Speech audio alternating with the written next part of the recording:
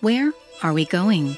Welcome to this exclusive podcast produced by Spirit Watch Ministries that will show where life in our darkening times is now turning and how you can avoid the detours of deception through the hope of biblical truth.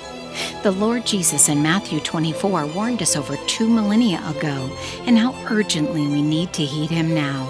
Our host is Pastor Rafael Martinez, a seasoned Northwest Indiana-based minister, intercessor, and counter-cult apologist who will help you discern the journey of change we're all on as the last day of the last days now winds down. For more information, check out our Facebook page and our website at spiritwatch.org. Now, here's Pastor Rafael. Hello, I'm Rafael Martinez, a minister within the Church of God Cleveland movement, and I'm the director of Spirit Watch Ministries, an outreach of Christian discernment created to provide biblical responses to the deceptions of our fallen age. Thanks for stopping by to our podcast entitled, Where Are We Going? It's a question increasingly being asked by all of us who've been living in the shadows of misery, confusion, and pain in our weary world which we're all suffering. We're hopeful that you will find our podcast speak to you today somehow about some of that. We're thankful you downloaded us, and we're hoping that you'll bookmark us and return next week. Thanks to Spotify, Google, and Amazon for some of our traffic as well. Please tell your friends about us and help spread the word about our podcast. We feel it's an important voice in our world that we believe brings truth and light to all who need it. It's easy to find links to our podcast site on our ministry website, spiritwatch.org, as well as on our Facebook page and blogger site, Spirit Watch Unchained. Read more about our work there, as well as in-depth research articles, video, audio bites, and so much more. As you may recall, for the past few months, Spirit Watch Ministries has sought to bring a critical perspective on the ongoing activity of the Xenos/Dwell movement. As you know, the Dwell Community Church of Columbus, Ohio, rebranded itself with that warm and fuzzy moniker after having rejoiced in its cryptic identification as the Xenos Christian Fellowship for almost 50 years there. It's become a major spiritual player in the city, and not without any small controversy. We've discerned that the dark backstory that underlies its corporate life during all these years needs to be examined and brought into the light for further scrutiny. While there are many dimensions of the social engineering that it has brought thousands of young men and women under which we could examine, we've chosen to bring attention on what the group is most infamously known for, that being its devotion to religious abuse, cultic mind control, and the damage it has done to so many of its own during that time. We've had a number of former Xenos members and leaders on our podcast the past few months who've helped us see what the movement really is, a destructive, deceptive, and dangerous cult that has taken the form of a hip and trendy megachurch that cries about how it's been so terribly misunderstood and maligned. On today's podcast, we're glad to have Eric Smith as one of our podcast guests, a former leader within Xenos whose involvement spans well over 35 years, and whose testimony of what he saw is just as instructive as any that we've shared. Eric, thank you for joining us here on the podcast. We appreciate your stopping by today. It's great to be here, and I appreciate being on. All right. I really have been wanting to talk to you for quite a while, and it's just been, we've had a lot of life go on between here and now, or between then and now since we last first connected. And I appreciate your reaching out, and we hope that, and we believe that what you're about to share with us is going to really bring another more piercing light into what I believe is a darkness about Dwell and Xenos that needs to be lit up, needs to be illumined. Your affiliation with the Xenos Dwell movement goes back quite a few years. You said to me that you were a leader at the highest levels for about 2 decades, but that would have been in the Cincinnati church.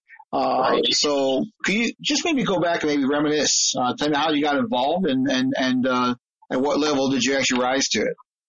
Okay. Yeah, I think that's important because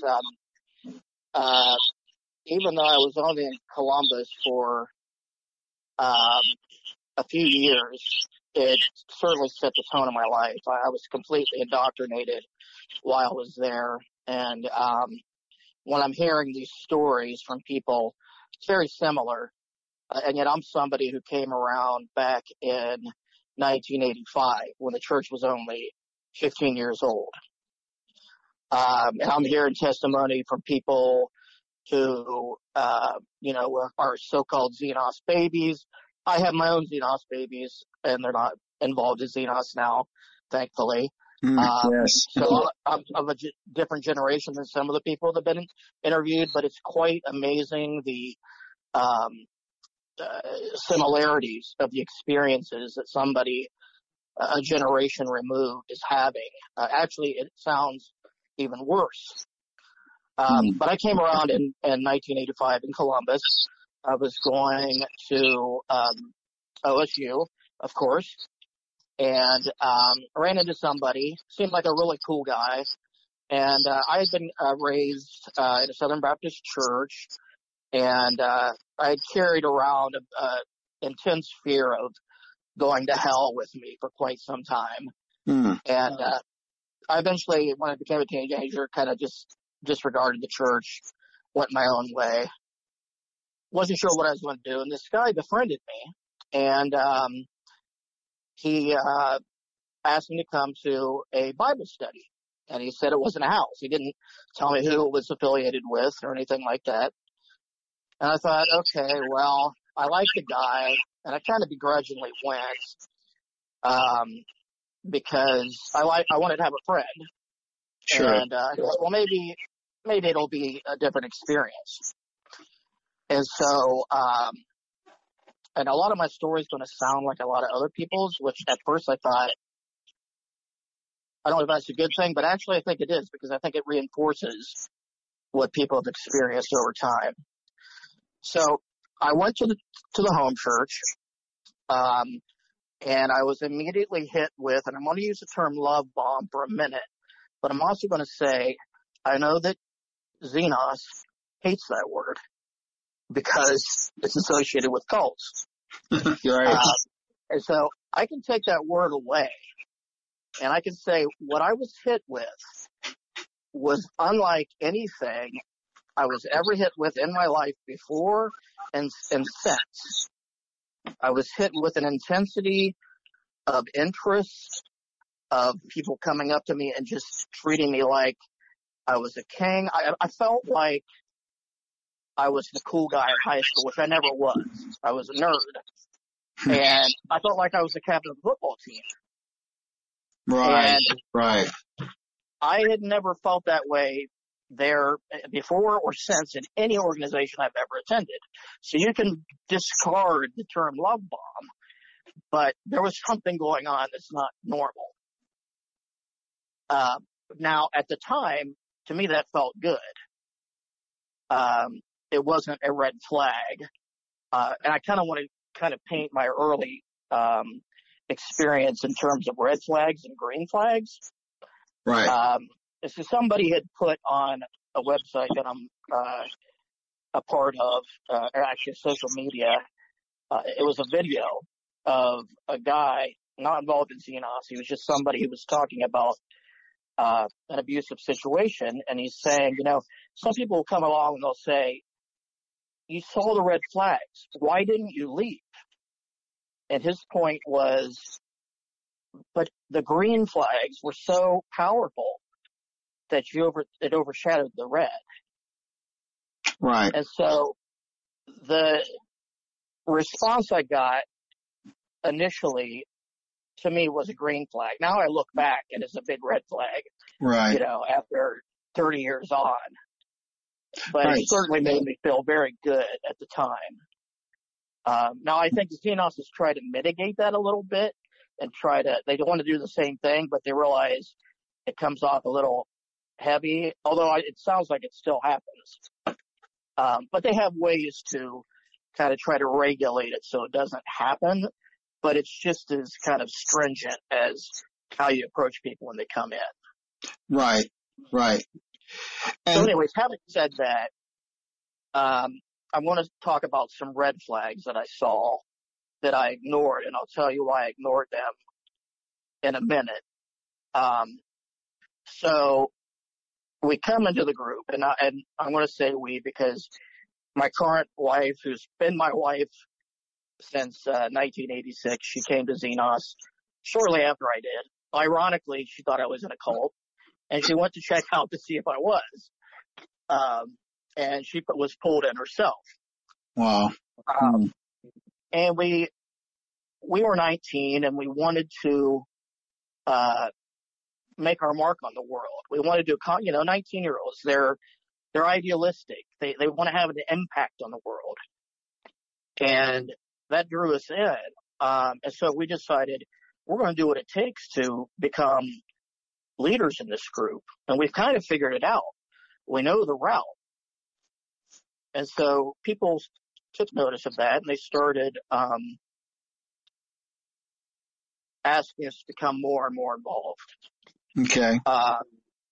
At one point, my wife, this seems like a simple thing, but it's something that shows you how they try to cut you off from regular experiences.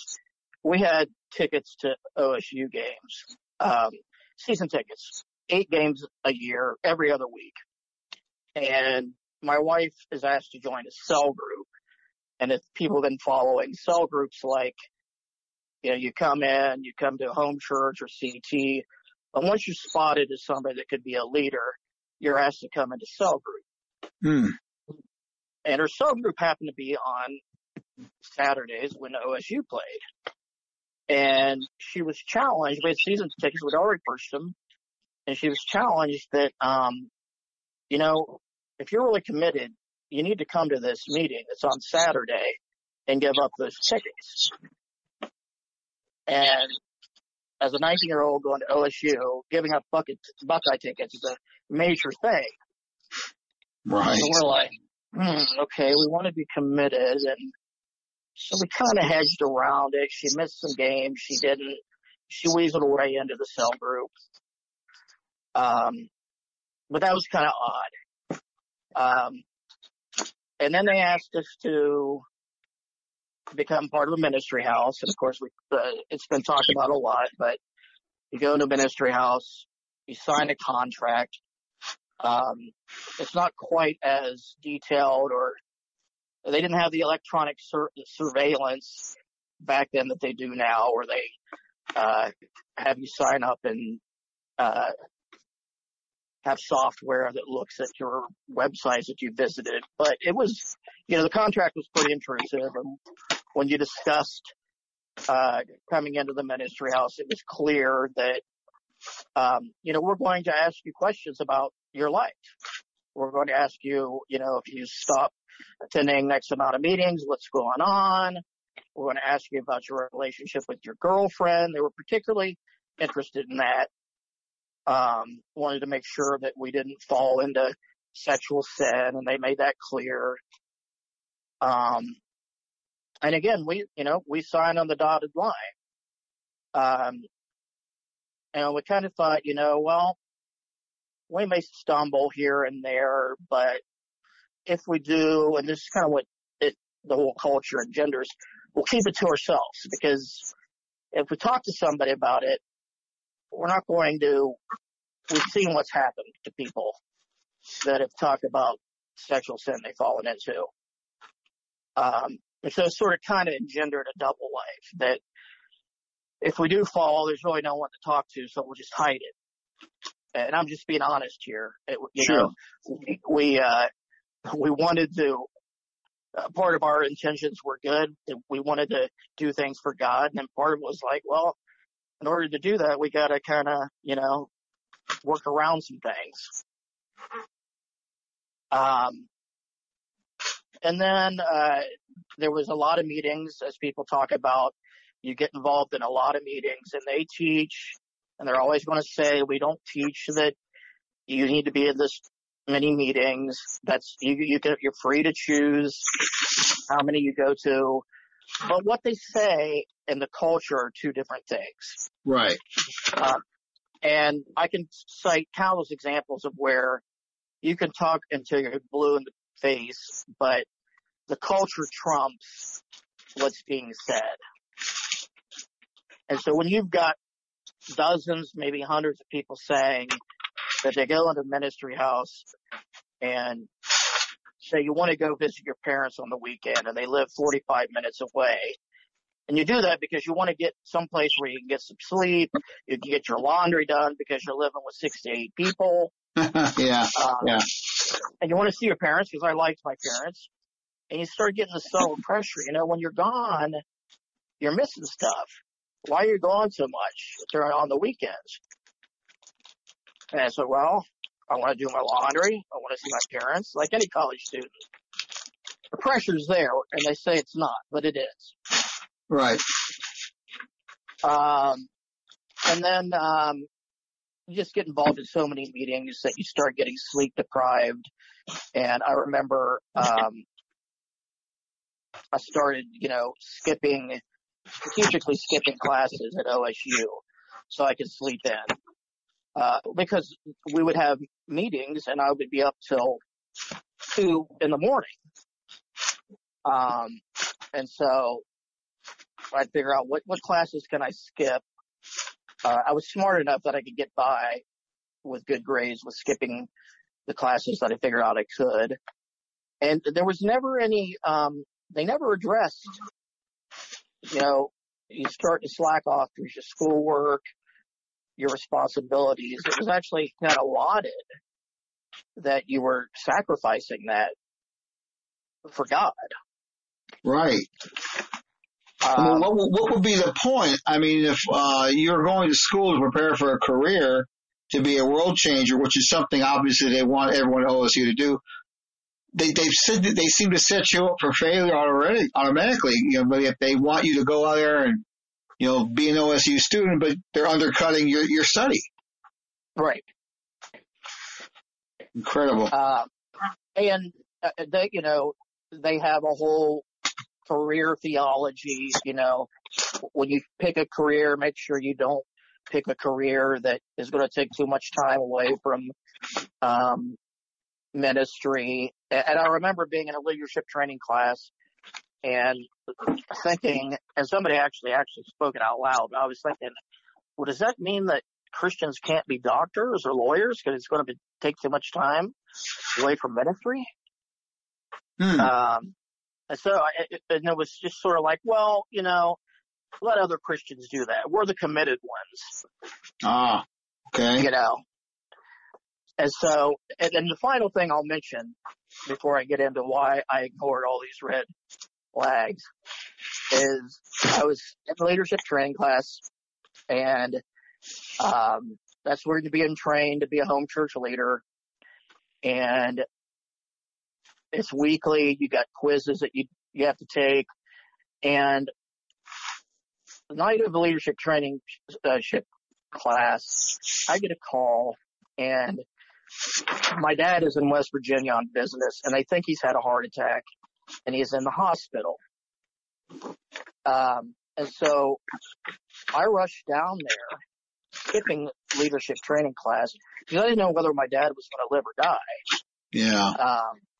Well, the next week I went up to the leadership training class teacher, who was an elder, well-respected, somebody who I looked up to. And I said, I apologize for missing the class. And, I explained what happened to my dad. And the guy looked at me with this look of disdain and said, if you're a home church leader, you cannot leave your post like that. And I was shocked. And he didn't ask me, is your dad alive or dead? Is he doing okay? He's alive, by the way. But the coldness, one, and the fact that being a home church leader was so important that if I left my post, somehow the church was going to fall apart that I led. I'm looking back and thinking, this is exactly what this guy was saying. But I'm a 19-year-old, and I was astonished that he said it. And I should have left at that point, but I didn't. And I look back and I analyzed, why did I put up with all this stuff? And then I realized it was because, as the guy in the video said, the green lights were so powerful. They hold out, we've talked about the carrot and the stick, and the carrot is, you can change the world for God. you can rise up to leadership. And when you go, one of the first things that drew me in was they do teach very clearly that, your relationship with God is based on grace and not works. And that really appealed to me. It wasn't something that I fully understood. And so that kind of drew me in.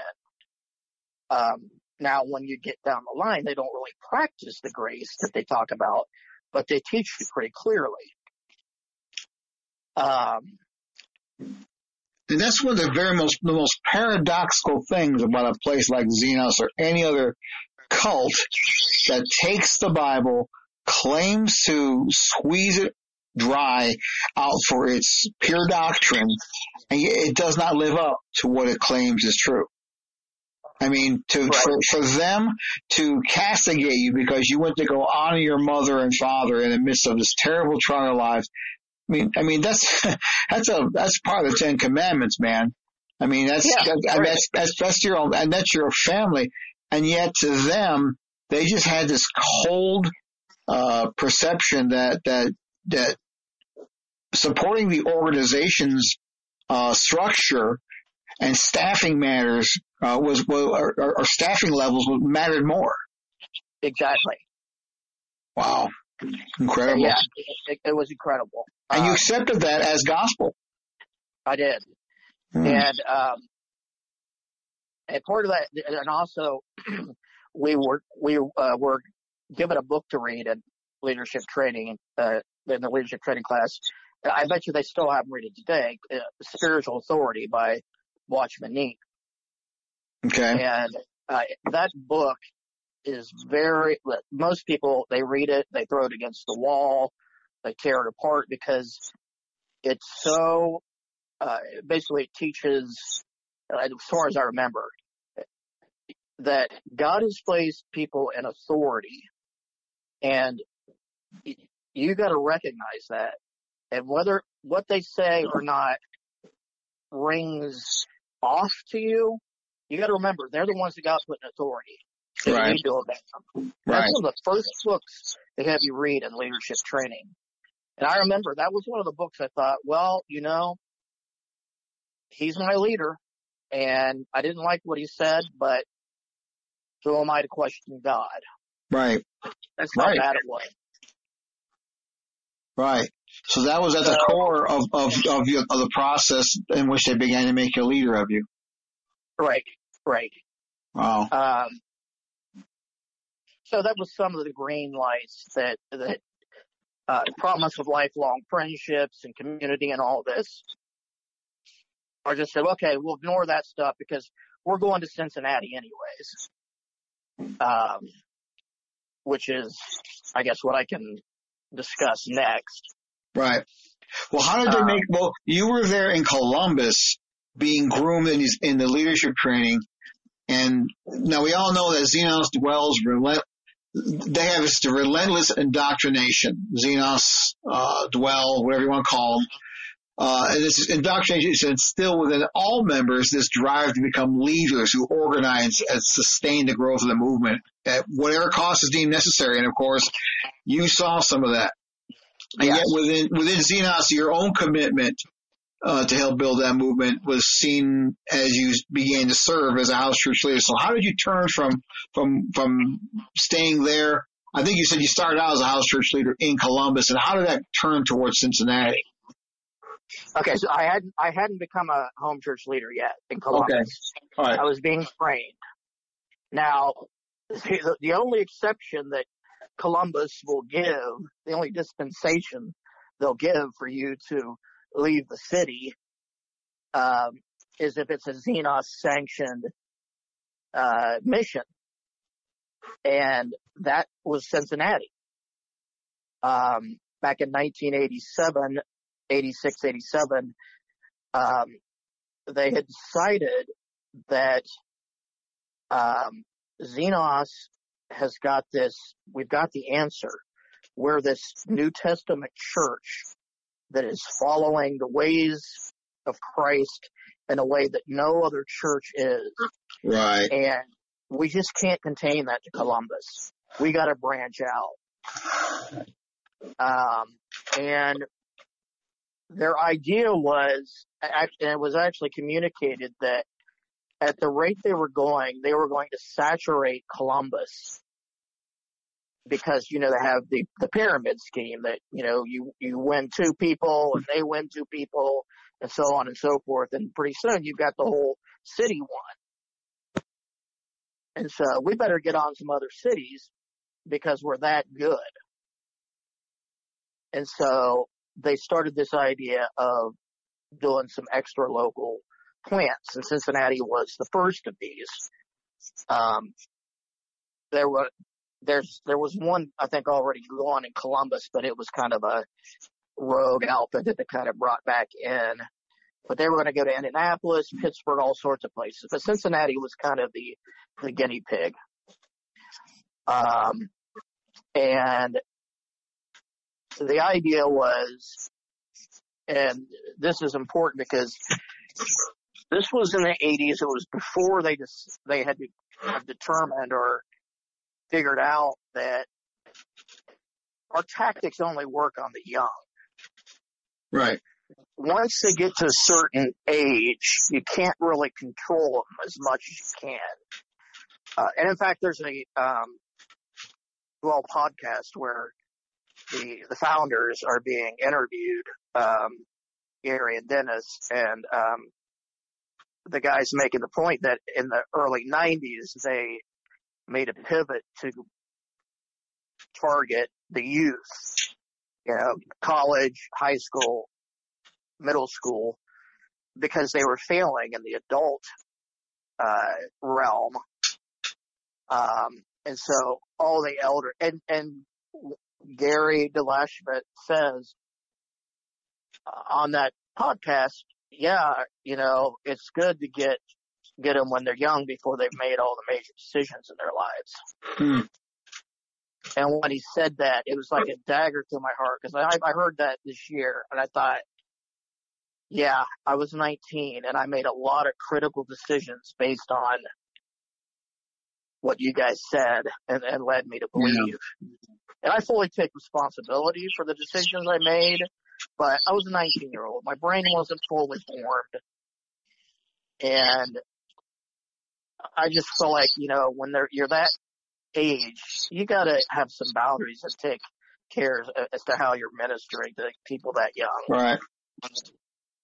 And that obviously was not a conviction that they shared. It's just astonishing how absolutely arrogant and self-assured they can be in voicing their game plan so readily, to let you know that they were just going to very, very pragmatically and coldly target young men and women in the way they did. And everyone knows that this is what they're doing, but for them to admit to it so freely just speaks volumes. I hate to use that term, but it's such a cliche, but it does say so much about where they're coming from, doesn't it? It does. And I just thought, Gary, you weren't supposed to say that part out loud. I mean, you just laid your hand out on the table there. Yeah. And so at the age of, 20, they decided they were going to take 2 elders from Columbus and have them take members of their churches down to Cincinnati and make a plant.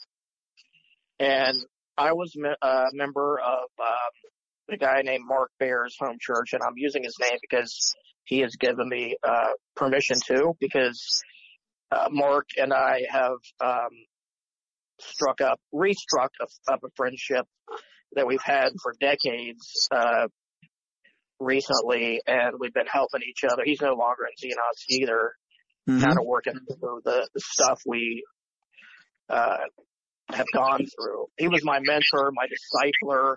I hate using that term because it's so Xenos-like. And I'm going to say Xenos-like a lot because it was never Dwell when I was in it, but it's the same thing, as you know. Right, yeah, exactly, right. So, anyways, Mark and I have a great relationship at this point. We always got along well and worked well together, but now we got a relationship where it's free of the pressure of having to try to grow a church the size of Columbus and Cincinnati. So, Right.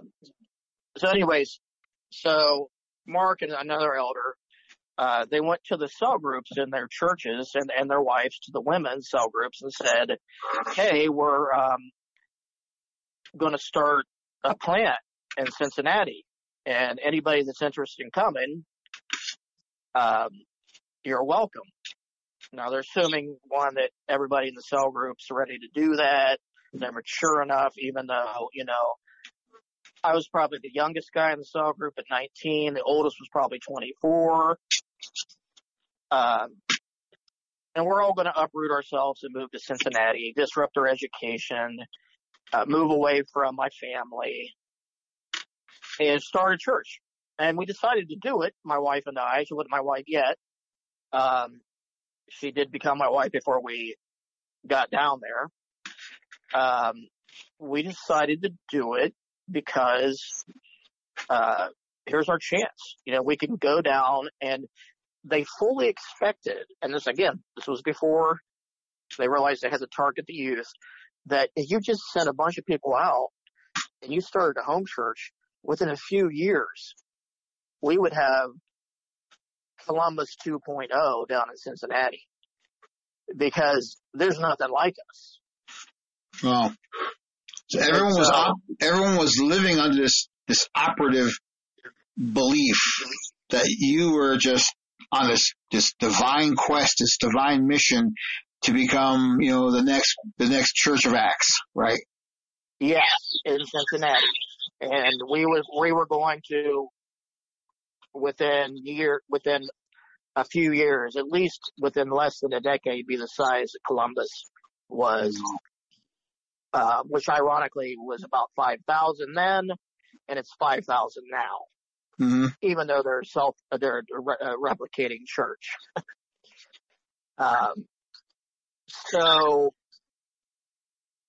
we go down there, and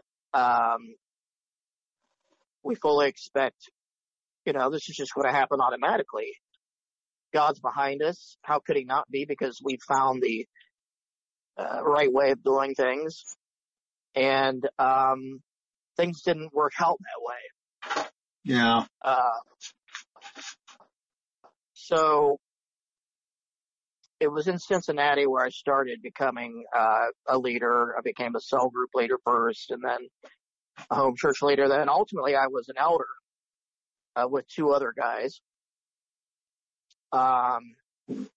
And during our tenure down there, which would have been from 87 through about 2012. Now Mark and the other elder left in 2000. They went back up to Columbus. But I stayed, and there was another cohort of elders that I worked with. And we were just banging our heads against the wall because we weren't growing like we thought we should. Mm. We had maybe 3 spikes of growth in the years we were down there, but inevitably it would be followed by a mass exodus. Mm. And so it was the revolving door thing, which happens in Columbus, because if your church has stayed 5,000 people for 30 years, it's not the same 5,000 people. It's people coming in, getting alienated, and leaving. Well, why was that happening? You said you were building, you were thriving. I mean, what would you do to engender the growth? And then what would happen to make it all fall apart? I mean, if this was God's hand, if you're going to be, Xenos 2.0 in Cincinnati, what was going on? What was the fly in the ointment, so to speak? Very good question. And this is where it gets into kind of the things that, as somebody who perpetuated this system, it's kind of some of the things I wanted to work through that I'm sort of ashamed and embarrassed by, in the sense that I perpetuated Okay. this kind of thing, and it was basically trying to do the same thing that they do in Columbus at a smaller level. Which was what? What was the smaller? What were you trying to do that wasn't working? Okay, so first of all, you've got to.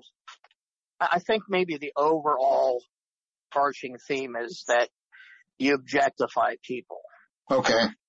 That people are cogs in a machine, and their value lies in whether or not they can produce, whether or not they can reach out to people, whether or not they can have those people become leaders, and, going through the whole system. And so you treat people based on what they can do for the church. Okay.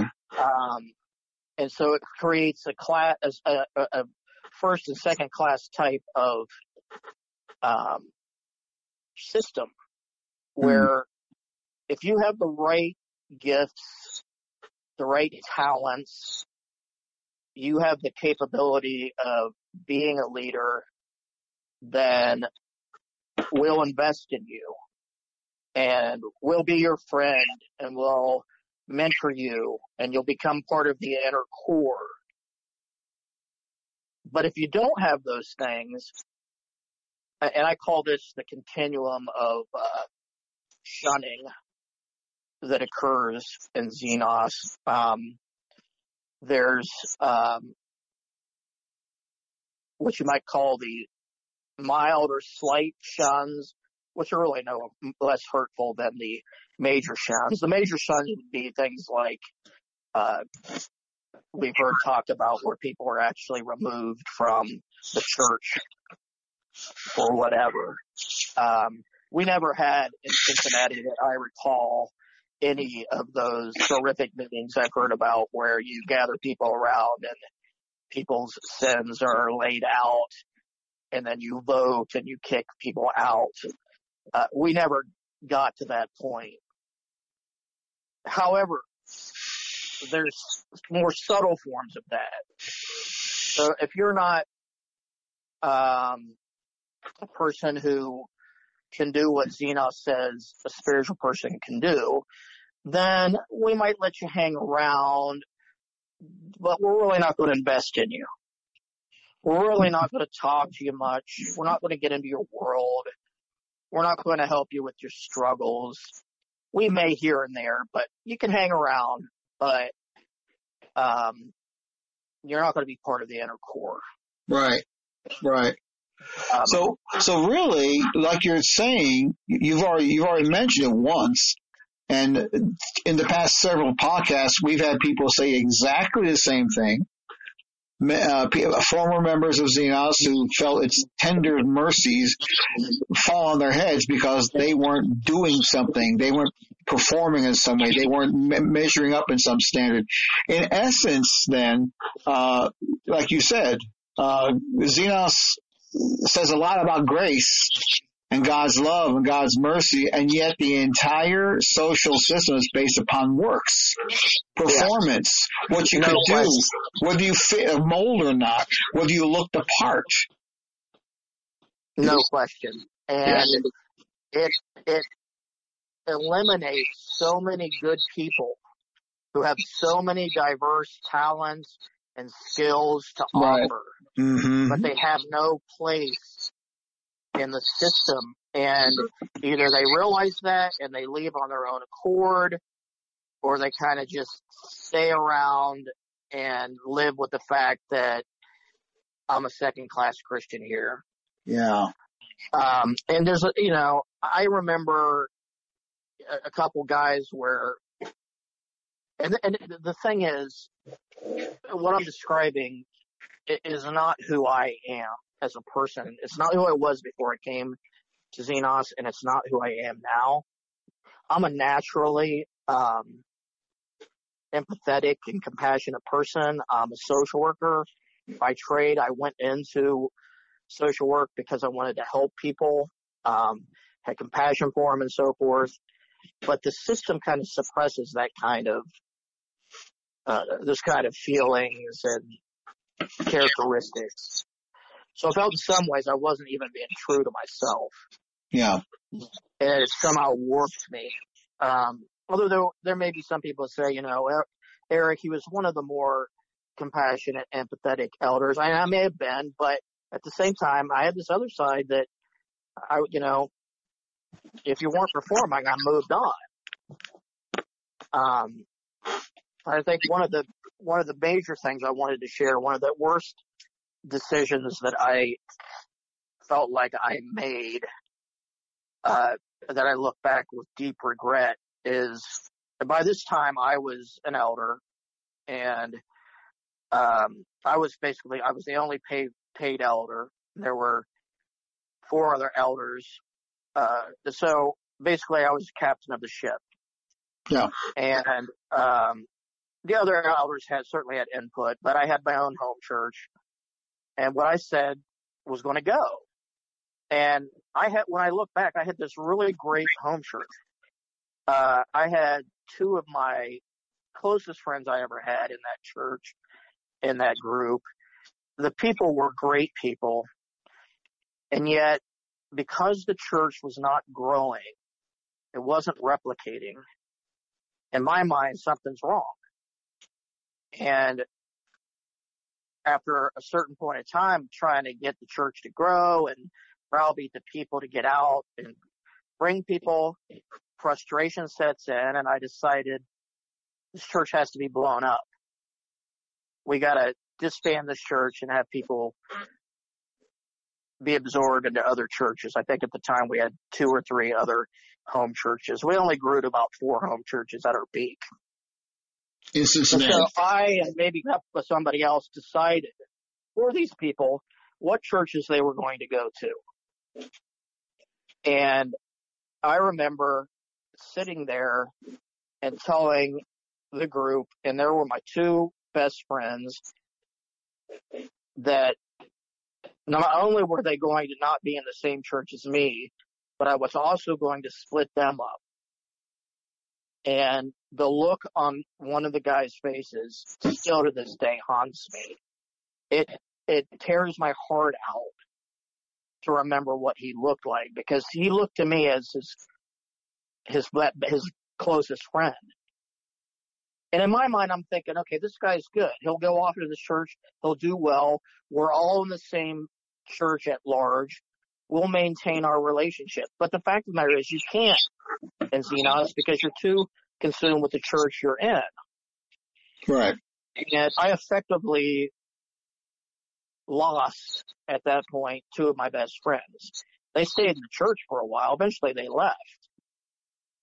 But I totally regret that decision and look back and think, what was I thinking?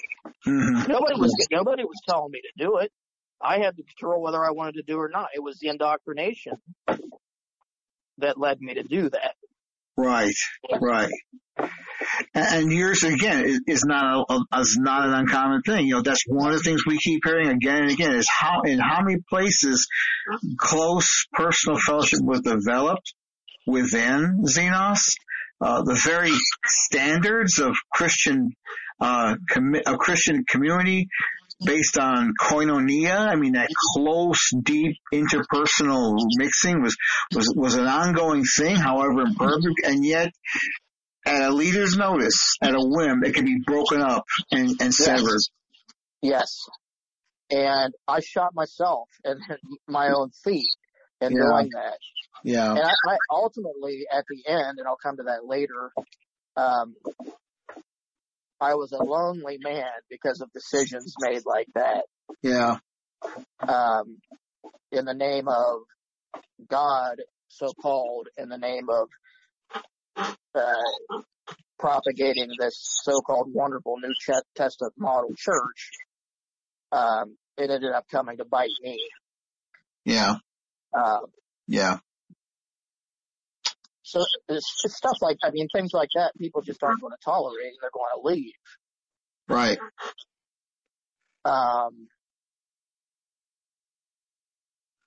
And then there was, I don't know how far to go into all this, but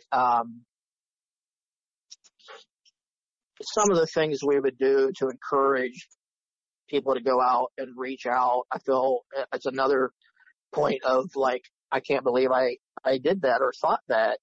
And these were things that were ideas that Columbus had as well. But when you're trying to grow a church, you would, you got to go out, you got to meet people, but you're taught, and this is now codified in a document, that you can only get so close to people out in the world. Because if you get too close to them and they don't show an interest after a period of time, you're wasting your time with them. Right. And I look at back now and I think, you know what? What's wrong with going out and making friends with your neighbor, which I have, and having it be a lifelong friendship?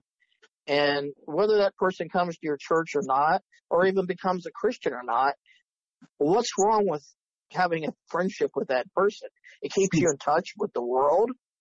It shows them the love of God, and that in itself may convince them, and it may take a while, but there was no room for, I think Christians should have friends with all sorts of people, atheists, Muslims, just so you are out there and you know what people think. And I'm talking about genuine friendships, not ones where you're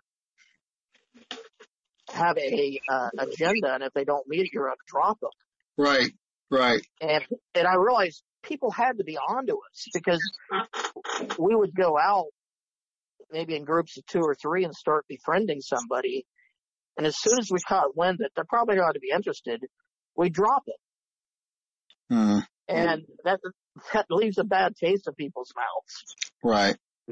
So this is what Christians is all about, huh? You come out and you try, and if you don't, you drop us. Right.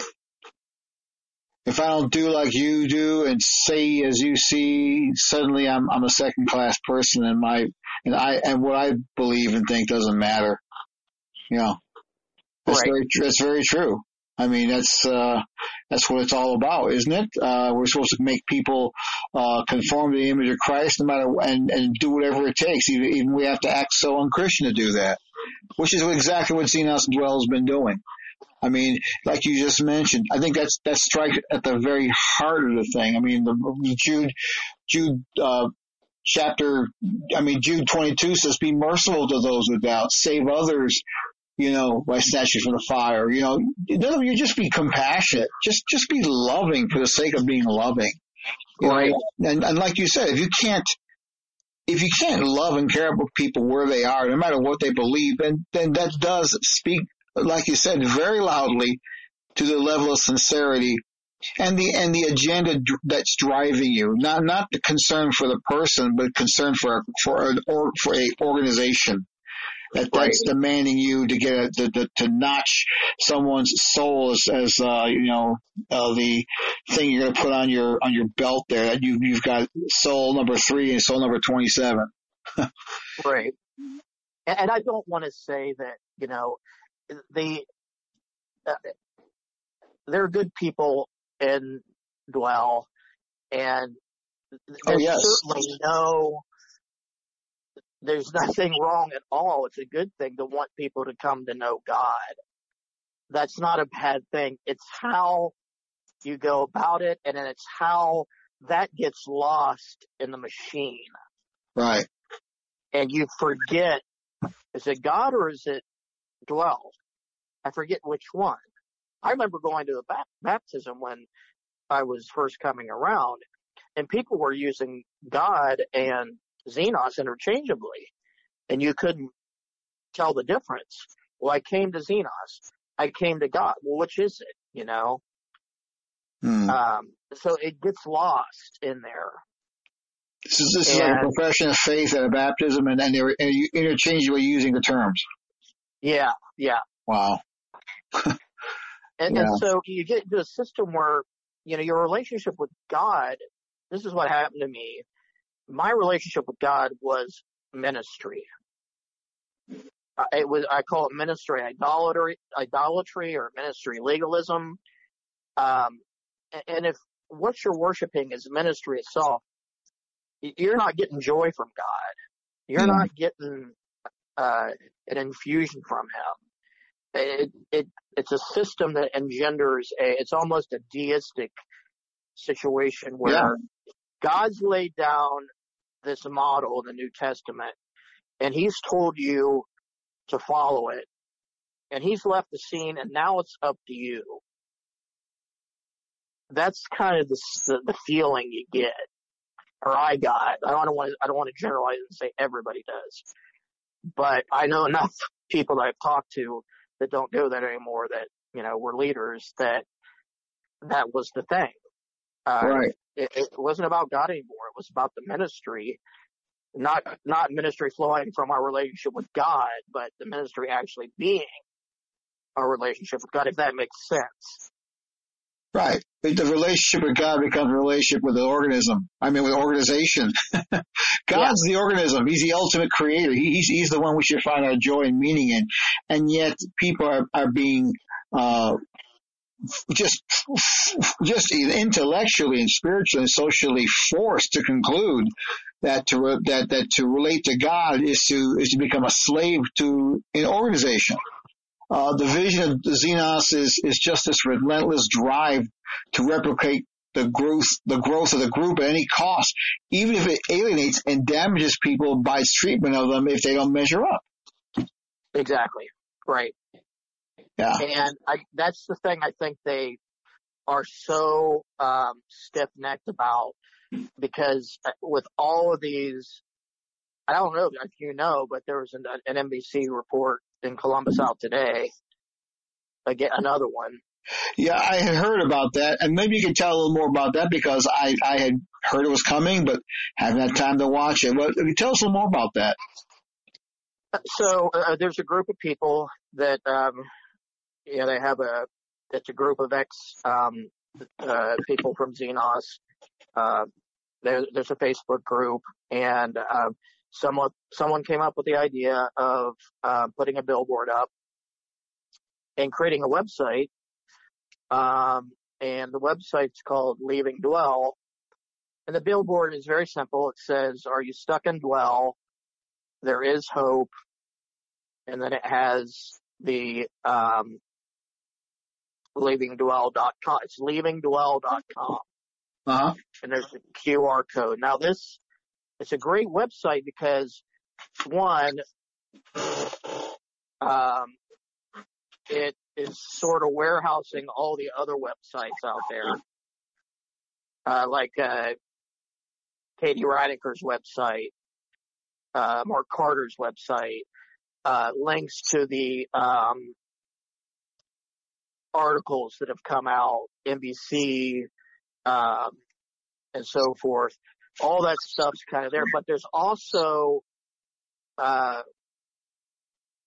sections where, if you need this kind of support, here's where you can go.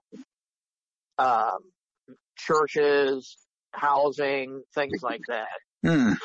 Great. So it's in its incipient form, but it's a website that's designed to help people that maybe feel like, boy, if I leave, I don't know what I'm going to do, because you get to a point where my whole support system is Dwell, and if I leave, I don't even know if I'm going to have a place to live. Right. And that's so important for people to realize that there is life beyond that little hothouse that Xenos has created there. So many people have testified to the same thing over the years. I've heard it over and over where people would want to leave but just feel they can't.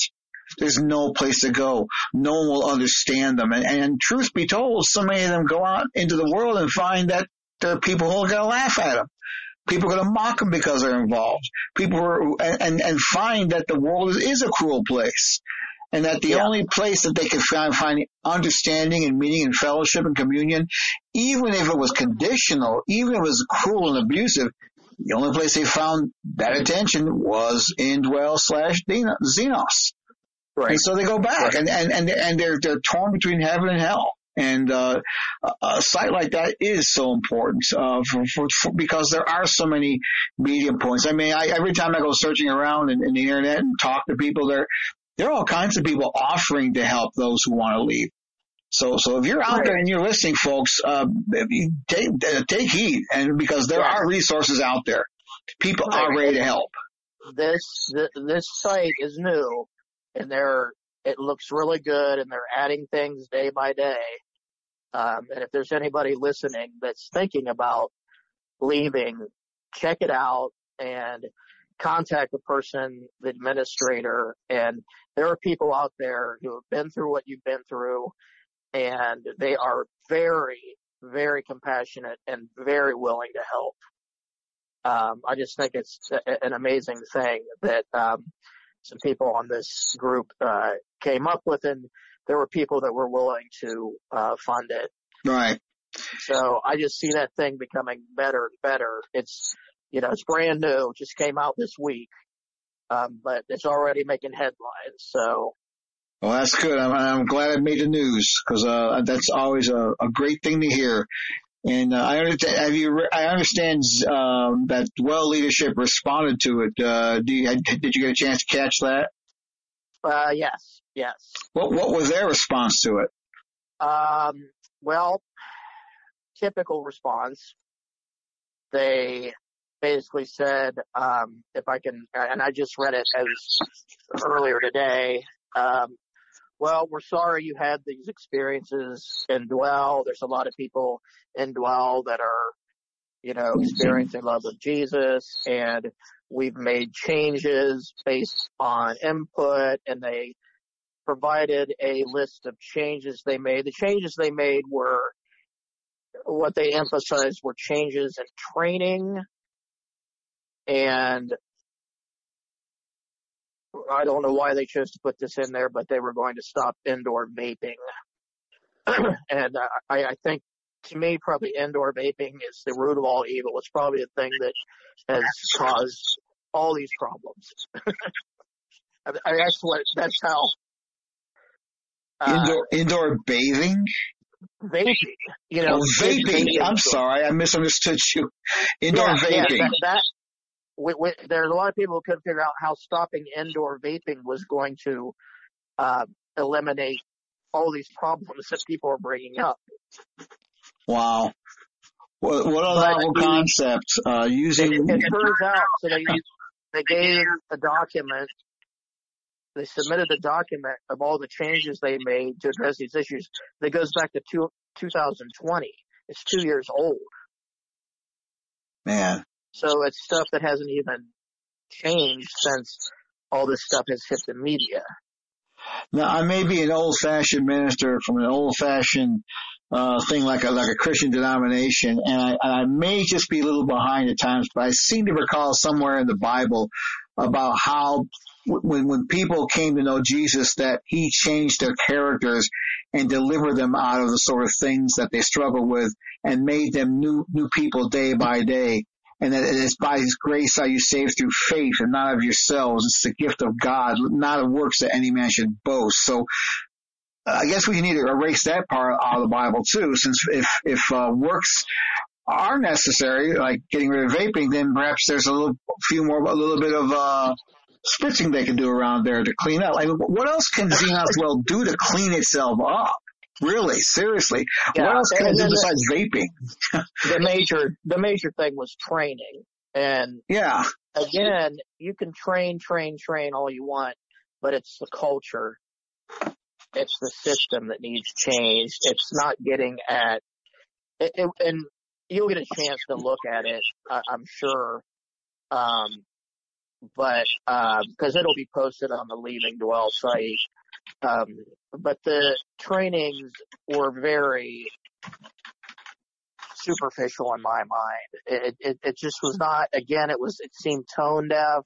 And that's why I decided to speak out there's a lot of things that came together for me to be here talking to you, but, and none of this stuff had hit the media when I started looking back at my time in Xenos. But when I saw the tone deafness of the leadership's response in Columbus to you and to all the many people that are raising their voices and their incessant arguments that it's not us, it's them, that these are disgruntled people. I did this myself.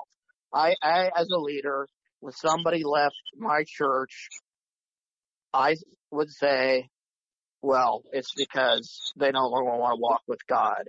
They're bitter with somebody. They just want to go into the world. It was always their problem, not mine or the church. Mm-hmm. And Right. I see that time and time again with these guys, almost to the point that it looks very incompetent. It's like you could at least hire some sort of spin doctor to make yourselves look a little better, but Yeah. it wasn't a response that was very impressive. Right. I haven't read it yet, but I guarantee I probably would. It's probably not going to be very impressive because it's good. It's probably going to be at the same level of response that they gave to us back in January when we interviewed Conrad Hilario and Kate Mizell. I mean, it was just this, like you said, just basic tone deafness. It's like, Xenos they are just so completely deafened to the outcries of those that they are victimizing. There's not been a single gesture, anything that they have put out to the NBC documentaries, to what we've said, to podcasts that we've put out, to anything that people may have mentioned in the Daily Beast articles. There's not a single statement or public admission that they would begin to show that Xenos is admitting that there's a toxic nature to their discipleship system that's actually responsible. They just don't see it. They don't see how that's what's keeping alive the systemic abuse that fills the whole place. Right. I mean, and Jesus said their worship is a farce in Mark 7:9. Their worship is a farce. They teach man-made ideas as commands from God. And he went on to say, and he was speaking of the Pharisees, but, I think in essence, Dwell and Xenos' leadership have become Pharisees. As Jesus described it, where he says you ignore God's law and you substitute your own tradition. You skillfully sidestep God's law in order to hold on to your own tradition. Now, right. I don't know about you, but as we used to say in ministry, that'll preach. That certainly does speak to what we're talking about, doesn't it? Yeah. Yeah, I don't know and it was I don't know why the elders don't go out and speak. They sent out the same guy that responded to, I think it was the Daily Beast article or there's some other, it was a guy who, the elders don't go out and address the issues. They send somebody else out. I don't know why. Yeah. Yeah. Well, I just really don't think, Eric, I don't think they know what to do. I really don't think they know how to respond. Yes. It comes off as so incompetent and so I just don't know. And that's why, I felt compelled to speak and continue to speak, is how you can hear all of these stories. It's not a lunatic fringe. It's not a group of Satanists trying to tear down a church. Right. It's people from all walks of life. It's people like me who invested over 30 years in the church. You've interviewed leaders who have had, decades in the church. You've interviewed people who have been raised in the church. People who have been successful in the church. People who have been kicked out of the church. People of all different generations. And it's not just a bunch of crazy, angry, bitter people out there looking to pick a fight. These are hurting people who don't want other people hurt. And that's my main burden, is I don't want to see other people hurt. And that's why when my heart dropped when I knew that they were sending a group of people from Columbus who held positions up there to come down here, reboot the church, which was literally on life support, about to disappear. They've come down, and I know that when they crossed the Hamilton County line, their viewpoints did not change. They're bringing the indoctrination that they got in Columbus. You can read it on Dwell's website, Mm-hmm. and it reads just like everything Dwell. We're coming down. We're going to infiltrate the youth. We're going to target them. We're going to grow this church. And my heart sinks because, I don't want, I'm an older guy. I've been through a lot. And then I hear these kids, I call them kids, they're my own children's age. Sure. Who went through the same thing that I did. And I don't want to see another generation that happened to. Right. Right. I feel much compassion and sadness if they were to experience the kind of things that, and my eyes have been opened quite a bit, even more in the past 2 years as I've been doing research. I knew it was bad, but now I'm just convinced there's just so many people out there that have been impacted by this, and it's not as we were always told. Oh, when a person leaves, it's their problem.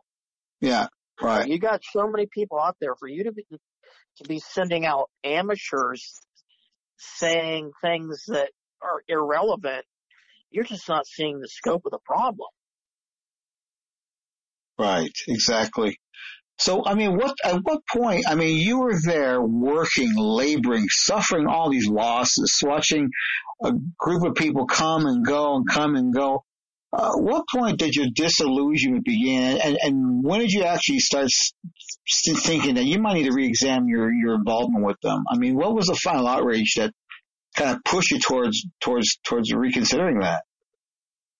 Well, it was a kind of a slow leak, and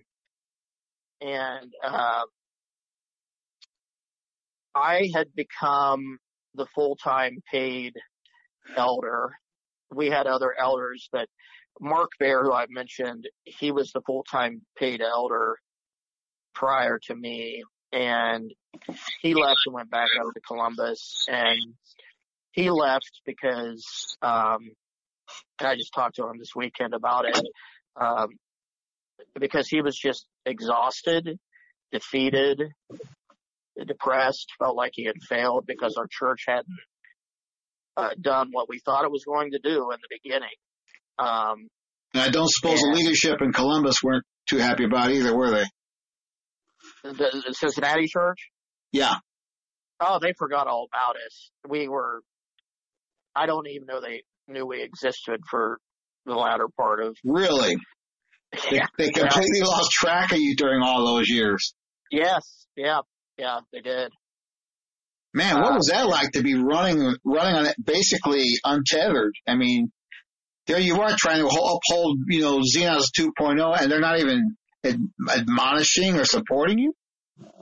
No. We would go up and listen to their teachings and go to the servant team retreats and go to the institutes, but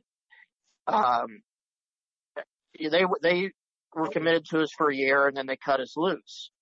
And we would go to meetings, and they would start talking about doing domestic planning, and we were just like, please don't tell us you're going to stand up there and say you're going to plant a church in Cincinnati, because we're still down here. Literally, the older elders forgot about us. Wow. The old guard did, or they just didn't care. I don't know. And it wasn't until some people after I left went up and talked to the new elders. Now they're all like, yeah, we'll come down and we'll use your building and we'll go and target the youth and we'll revive you. After the fact, so of course. In part, we were cut off from them, so we weren't so much under their control, But at the same time, we were still applying their philosophy. So Right. Which wasn't working. Right. And depressed, and it certainly was a very, demoralizing thing to have to behold. So I guess to answer your question though, when I became the main guy,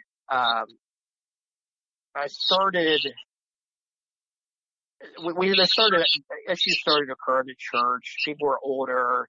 People were struggling with their marriages. They were having children that were struggling with their sexual identities. Mental health issues were coming up. And I'm listening to teachings from Columbus, and they just seem very shrill and strident. And I'm like, I don't know. It just seems harsh. These are complex problems, and I'm not getting any guidance from the teaching I'm hearing up there. And, I know there's issues that you got to work through, but you got to do it with compassion and empathy and love and so forth. And so I kind of started distancing myself I didn't really want to listen to what the Columbus teachings anymore. I didn't want to take my guidance from that, but I knew I taught everybody that that's what you do. You do what Columbus does. And it was probably a losing battle to try to change that. And then I went up. We tried to start a youth ministry ourselves, and we would take some kids up there, and we went a couple times, and we would go to some of the best ministry houses, and I would get just a sick feeling when I'd go in, and the ministry house leader would start talking about us, and he'd start talking about the people in the houses, and how this guy we're going to have to kick out. And, why? He didn't have any disciples. I was like, has he committed some sin? Is he not paying rent? Is he stealing? He's just not, he's just not on board. We're just going to have to kick the guy out. And this other guy over here, though, they're telling us these stories about these guys in these houses. They don't even know us from Adam. I just got this real culty feeling. Yeah. I'm like, God, this really seems like a cult. Or at least it's giving me those vibes. And I checked with one of the guys went up with me, and they're like, yeah, I kind of got that too. And so I started just becoming disenchanted with things and maybe seeing it more clearly. And then we were just failing. We had not been able to recover from any of the spikes in growth. And Xenos teaches that, if you're not growing, there's 3 reasons that it could be. And it could be that you're in an unresponsive field where people are just hardened. Well, Cincinnati's not an unresponsive field. It has tons of churches. So it's not that. Well, it might be you're using the wrong methods. Well, we're using Xenos methods. Those are the right ones. Well, then it's you. There's some sort of sin. Yeah. And it's your church. There's some sort of, and you just think, well, I guess we've disappointed God. Yeah. And I just started becoming exhausted with all the energy I was putting in and getting nothing out of it, defeated, depressed, lonely. All my friends had left. Although I had one close friend, he was still there, but he was in another church. So our friendship was really not there because you're busy in your own churches. And the elders actually started discussing,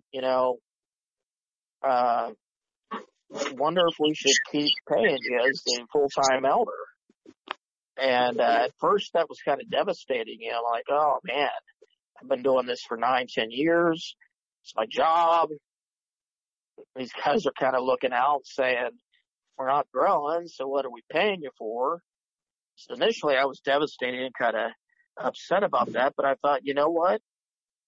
They're doing exactly what I taught them. Mm-hmm. I'm not producing, so I'm not worth the money. And it was then I thought, I got to resign. You're reaping what you sown. Yep. Wow. Came back full circle.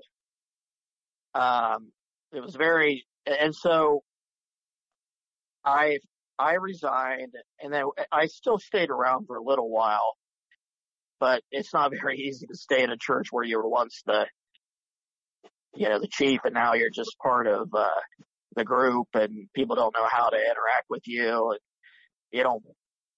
you're not getting any joy out of it anyway. So, right. And I'm lonely, and so I slowly fizzled out.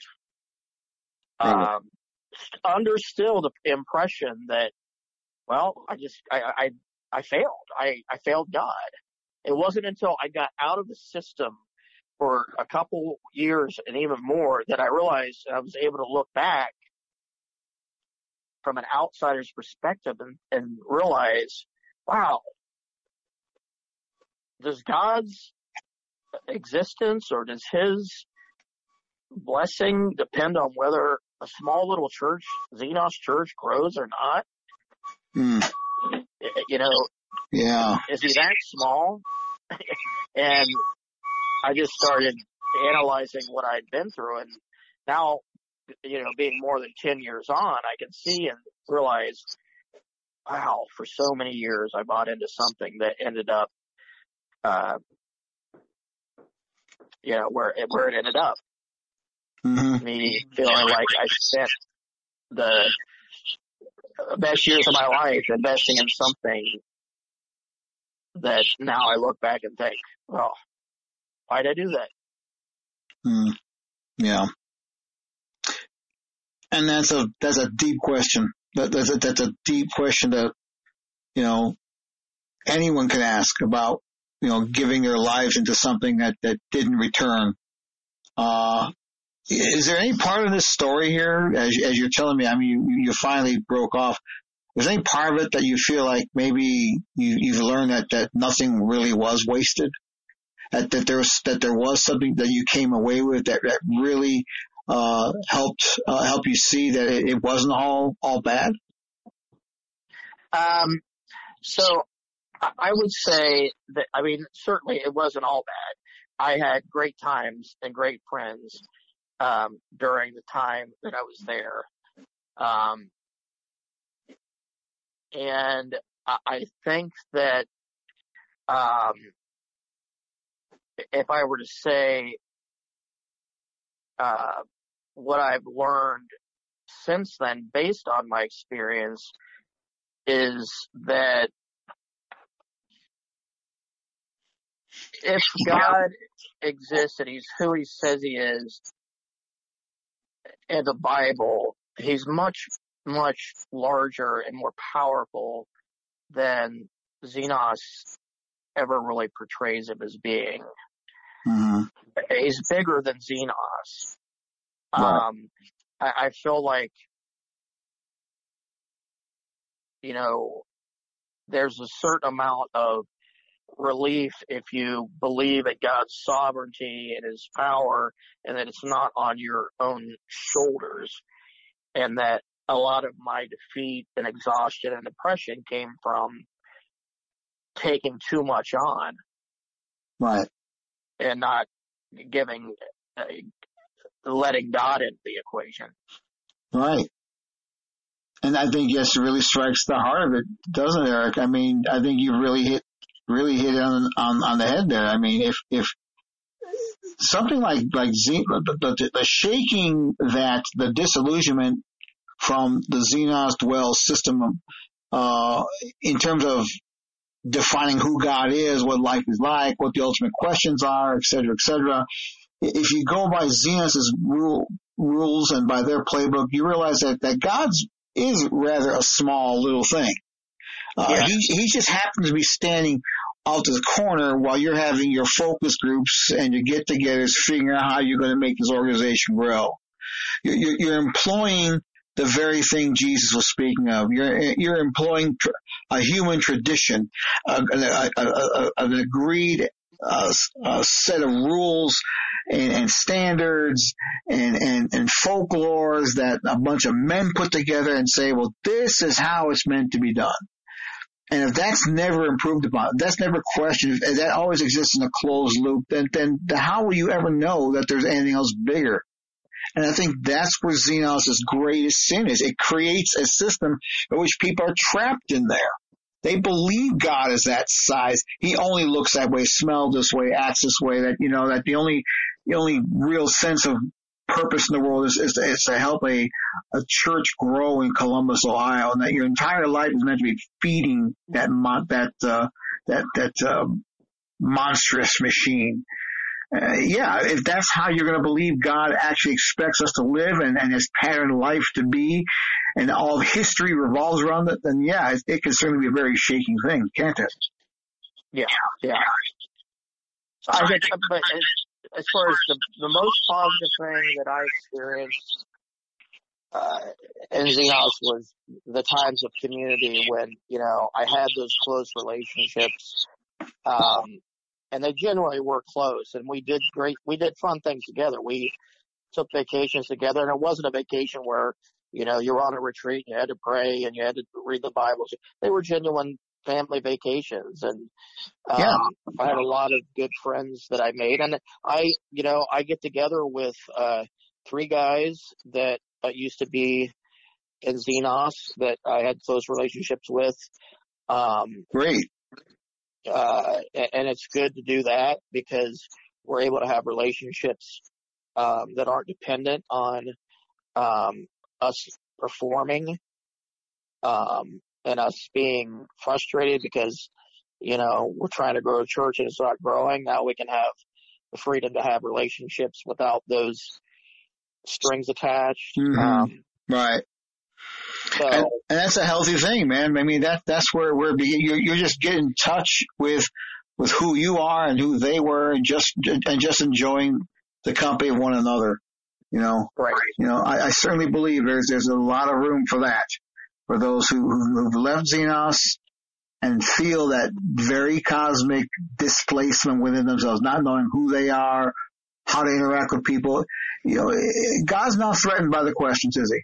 I think he's a lot bigger than them. And I think he's unafraid to hear questions, to entertain anger from you or anyone. I'm not saying you specifically, but he understands the system that's been created.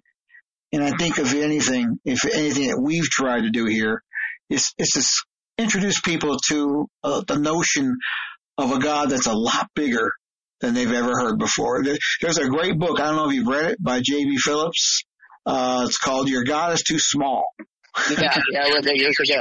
That's a great book, and I think it's a great one for anyone to read who's struggling with this very thing, because God's so much bigger than I think anything that Xenos presents itself. So, and this is an ongoing conversation we need to have. I'm glad you had friends to do that with, and we are hoping in weeks to come together with you and others, ex-Xenos leaders. We're going to get together. We're going to share a little more very directly on that together. And I'm looking forward to hearing the conversation we're going to have about that. So, right. Yeah.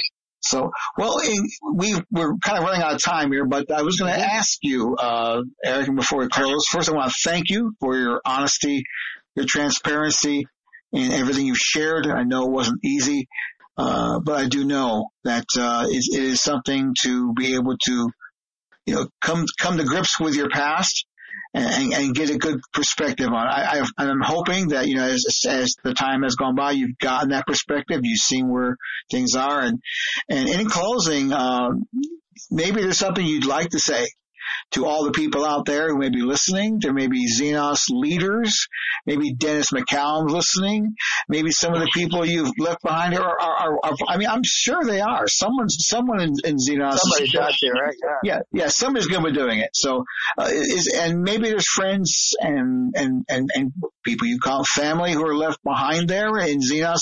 Anything you'd like to say to them? You'd like to encourage them, send them a word by. Maybe it's something you'd like to maybe leave them as something that's food for thought for them. I'd like to give you the floor the last couple of minutes, whatever, and maybe share from your heart. Yeah.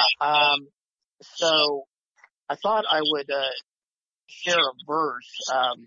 I really liked it when you were interviewing Katie, and you talked about Ezekiel 34. Mm-hmm. That passage is really powerful. But I thought of well-worn passage, the fruit of the Spirit in Galatians 5.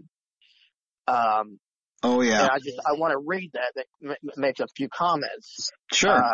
Where Paul says, "But the fruit of the Spirit is love, joy, peace, forbearance, kindness, goodness, gentleness, and self-control." And I was talking to my friend Mark just this weekend. We were talking about how those are kind of the softer virtues and values that the Bible exposits that are often lacking in the culture of Xenos. So they have teachings on Galatians 5 probably 3-4 times a year. But in the culture, to experience joy and peace and forbearance and kindness and so forth, I would ask, what is godly fruit? And Galatians 5 seems to define that. It's godly fruit is not how many people can we get to come through our doors. It's not even how many people can we get to come to God, because there are plenty of churches out there that have gotten people to come to God who don't have thousands of people in collateral damage. So I would ask, consider what you think, what true fruit is. If you're producing the fruit of the Spirit, wouldn't that go to figure that people would be attracted to that? And that would draw them in instead of these business-like, strategic, cold kind of practices. Right. And to change the culture of Xenos, would take radical surgery. Mm-hmm. But at least that's something to consider. Right. And then I would say to people, maybe I'll address people if there's anybody that ever hears this from the Cincinnati church, that don't take it from me. I'm just one person, and I didn't come on here. I don't relish the fact that I'm talking about a church that I once led, people who may be listening to this and having to say this stuff. But go to a site like leavingdwell.com, and I'm not saying, go there because I'm telling you to leave, but go there and do your own research. Look at the stories that people have put in the various websites and the articles, and see that they're not crazy people, they're not lunatics, they're not people who have an axe to grind. By and large, they may be one or two, but for the most part, these are people who, if you were to meet on the street, are decent people who have been hurt, sometimes in major ways, way major ways than I have been. And ask yourselves, how comfortable do you feel about that? Being in a church that has that legacy and that reputation. If you feel comfortable with that, fine. But are you really? And if not, what can you do? Is there something you can do inside the church? Can you talk to the leaders if you feel some of this is going on? I would just encourage, for your own good, to go to that site and check it out and do your own research and try to be open-minded about it. I can't tell you what to do, but there's a lot out there to consider. And I guess I would just leave it at that. Right. And that's a great admonition, Eric. That's really, really rubber meets the road, isn't it? And that's what the Apostle Paul said, and we'll leave it at that. He said in 1 Corinthians 13:13, now these three remain, faith, hope, and love. But the greatest of these is love. And what's going on in Dwell and Xenos is anything but. And I'm it breaks my heart as a minister to have to say that about any church or any group of people trying to live right. But it is what it is, as they say. And it's time that the truth be known. And Eric, I really do appreciate your contribution towards that. And I'm really excited to see what we're going to do together in next weeks to come. Because, like I said, I think you and me and some other of the guests we've had, we're going to try to get together, and then there's a very special bit of a thing, of dialogue we're going to be sharing, and I look forward to hearing you back again. And I want to thank you for coming out tonight. Thank you so very much. Well, I appreciate it. I'm glad you let me spill my guts here. Well, I'm glad you did, and we're going to give you room to spill more of it later. So, okay. Thanks once again, Eric, and thanks for coming by to Spirit Watch Ministries and to our podcast. And we'll look forward to hearing you again once again. All right, thanks, Raphael. All right.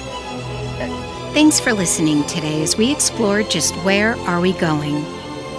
Our prayer is that you have been encouraged and strengthened, and if necessary, challenged in your daily journey through life. Jesus is coming. You can fall with the night, or you can rise with the sun. The choice is yours. You can email us with questions and comments at feedback@spiritwatch.org. And if you need urgent personal spiritual help, email us at help@spiritwatch.org. We look forward to hearing from you. Please follow our podcasting at our Facebook page and our website at spiritwatch.org. This podcast is a production of Spirit Watch Ministries, taking heed that no man deceives you.